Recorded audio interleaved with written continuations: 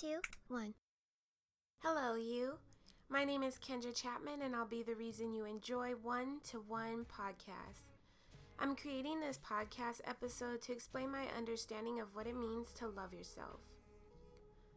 Going through life, a lot of us hear or see things that tell us we aren't good enough, could be better, or maybe even different.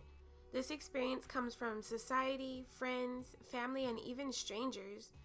Many people don't care that there is power in how we say things, which causes mental harm to another. They say when people don't love themselves, they can't truly love another. And I often heard others speaking of self-love being the greatest love.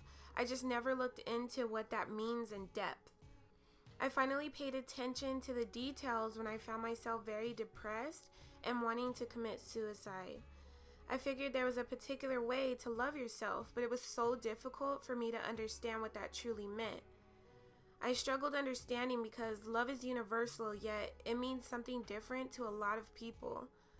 That's when I knew I first had to discover what love meant to me and what love I needed for myself, from myself.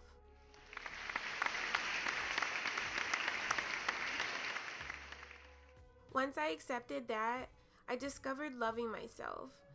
Loving myself to me means being aware of who I am and knowing how to appreciate myself as a whole. For instance, I can now tolerate my thoughts and know when I need to face something or distract my mind and how to do so to maintain inner peace. It means accepting I'm a moody person and knowing my triggers so I can make others aware of when I'm not balanced.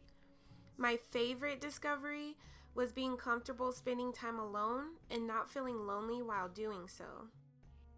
During my search, I also had to be honest with myself about the external things I wanted to be different, like my big forehead, pudgy nose, and the way my body is built.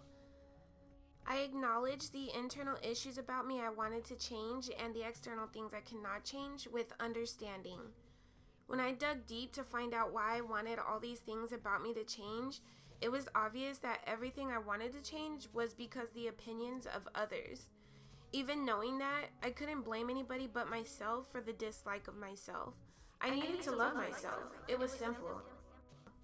While coming to terms with it all, it helped me to remind myself that I'm different so I can bring something different to this world. After that, I no longer wanted to fit in. I didn't want to change so I can please other people. This journey of loving myself taught me I have to practice loving myself more every day with positive self-talk and thoughts. Some days are easier than others. Loving yourself is a habit you have to form and fully understand. Loving yourself is important. Loving yourself is important. Loving yourself is important. Remember, be honest about what you need, want, feel, and who you are. Love you. I would love to know your input on this topic. Please email me at one-to-one-podcast@gmail.com. That's the number 1, number 2, number 1, podcast@gmail.com. Next week, I will be discussing public opinions. Join me weekly to hear upcoming topics, share advice, and ideas. Let's get to know each other. One-to-one. I appreciate you for listening. 1, 2, 1.